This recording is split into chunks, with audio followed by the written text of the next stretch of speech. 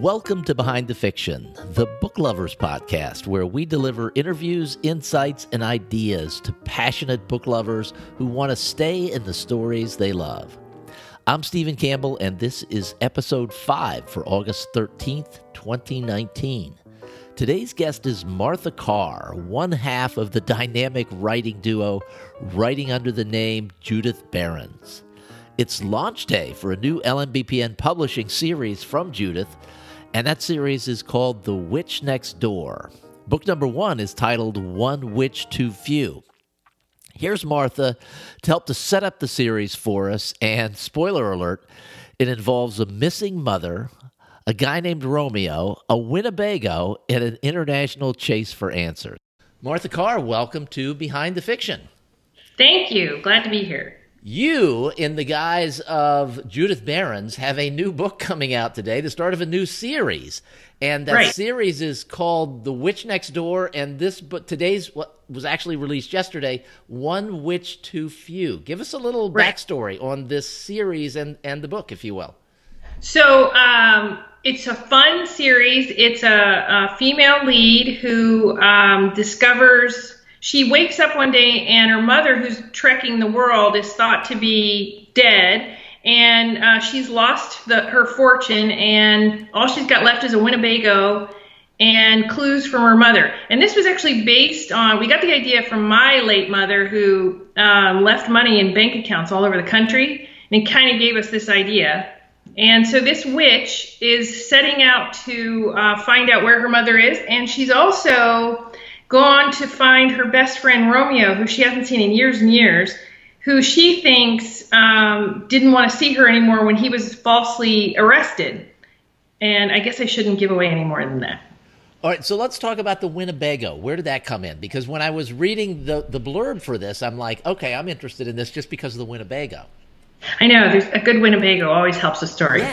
Yes. So there are forces working against her, and I don't want to, accidentally do a spoiler, but she goes from having all her needs met, not really needing to use her magic or practice it, to the only thing left to her is this used Winnebago to live in. She lost her apartment. She's lost everything. And she starts out in Charleston, South Carolina, and so it's kind of like a Where in the World is Carmen Sandiego, but instead it's this character. And so she's got to set out, Lily has to set out and in her Winnebago with all of her stuff. You find out pretty early in the first few pages that something dark is after her. She just can't figure out why.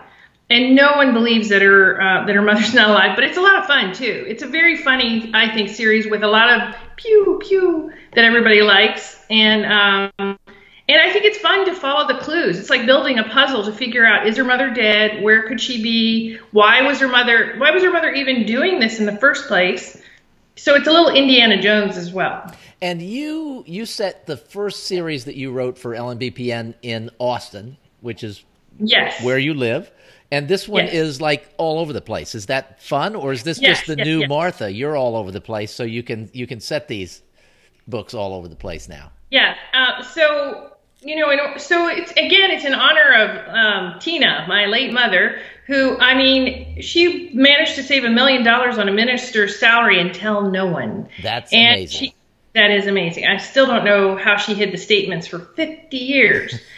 And she had them all over the country. For all we know, we didn't find them all either. We found one last year, 5 years after she died. The woman was very good at saving, and a poster child for Put a Little Away.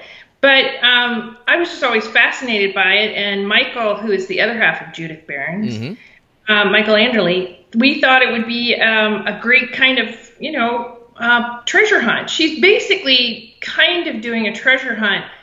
And the last clue is to find her mother. And I also used to create treasure hunts for my little brother when I was little. So this is right up my alley. I used to love doing that. All right. So for people who are used to Judith Behrens books, they tend to come consistently. What's the schedule for this series? Do you know? Yes. So thank you for asking. The second book will be out 2 weeks after the first one. And then the others will be 1 month. Every month there'll be a new Witch Next Door. Okay. And but the first two will come out pretty fast. Good. So that Okay. you can really get into the series. Yeah. Great. All right. Well, Martha Carr, thank you very much for being here. I have a Yeah. feeling we're going to be talking a lot because Judith Behrens and Martha Carr have lots of books that come out. Yeah, and let me also mention there's a little more romance in this one than Judith has been doing. It's still YA, but YA is, loves romance. So Romeo is a perfect name, and he's a great character too. So people should love it. Okay. And one other thing, this book came out yesterday. Today's book for LMBPN is the 12th book, I think, in the Alison Brownstone series. Yes, I think you're right. Fairly certain you're right. And it's called Rise Up, and it continues the story. Allison is a great character because she's independent. You've known her since she was 14. I was trying to count the number of books she's been in. I'm guessing she was in every single Brownstone book, at least by name. At least by name, and she was in the first school series. So that's 8 more. 8 more, and then she's been in 12 of her own. So yeah, she's a character that's been around a while. This is a record-setting character.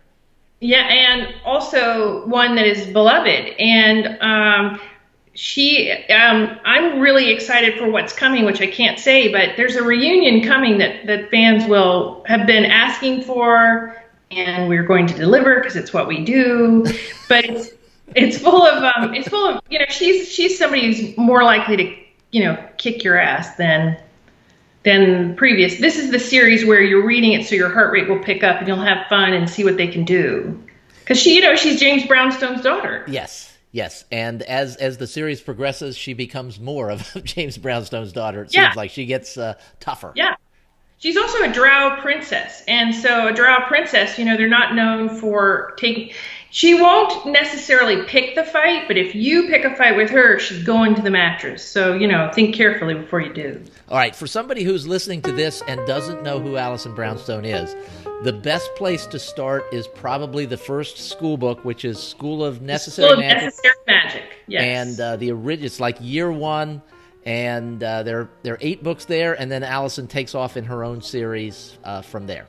So that's correct. Yes, all available at Amazon and through Kindle Unlimited. So we are there for people that like to read a lot. Yeah, we got you. All right, thanks, Martha. Thank you.